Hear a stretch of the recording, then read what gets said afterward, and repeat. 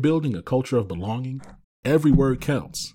That's why Textio brings the world's most advanced language insights into your hiring and employer brand content. Our industry-leading approach to artificial intelligence and machine learning provides the tools needed to find more diverse candidates. In short, Textio builds more equitable workspaces, guiding businesses and writing more inclusive job posts. And we're building on that success by bringing even more products to the market for all people who share our belief that language matters. Words have power, and at Textio, we harness that power to increase the access and availability of value-driven work for everyone.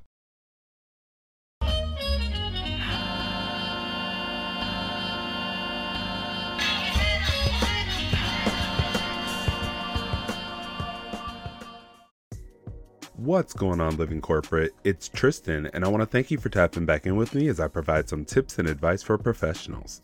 Today, let's talk about soft skills, what they are, and why and when they're important. When on a job search, most career coaches and resume writers will tell you to focus on hard skills like social media marketing, project management, or training and development. But according to Career Builder, 77% of hiring managers agree that soft skills are just as important as hard skills. So why the discrepancy in thought processes?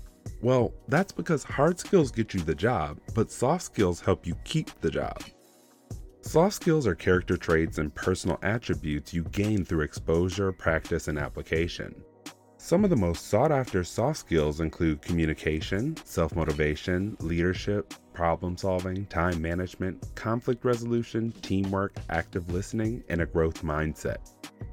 Since the best way you gain these skills is through practice and application, let's talk about how you can improve your soft skills. First, turn to online platforms like Coursera, LinkedIn Learning, Udemy, and lynda.com. When you go to these platforms, you can search for soft skills, and all types of courses on varying topics and links will show up. Second, ask for feedback from mentors, colleagues, your manager, and direct reports. This will provide you with a 360-degree view of your strengths and weaknesses with soft skills. This comprehensive view will help you identify areas to improve. Third, consider investing in a coach. Coaches can assist you in identifying the soft skills you possess and those you need to work on. They can also help you figure out how to lean into and maximize the skills you possess already.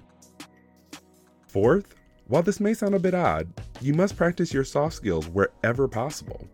By integrating them into your daily life, both personally and professionally, you gain more experience in utilizing them, and they become part of your second nature.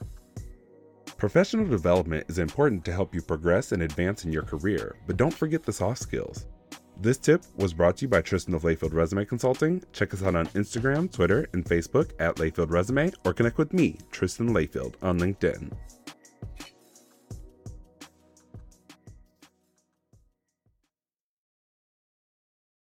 This episode of Living Corporate is brought to you by Blind.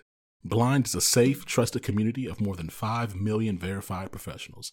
Head over to teamblind.com to get the latest insights into salaries, company reviews, and interview experiences at thousands of companies worldwide.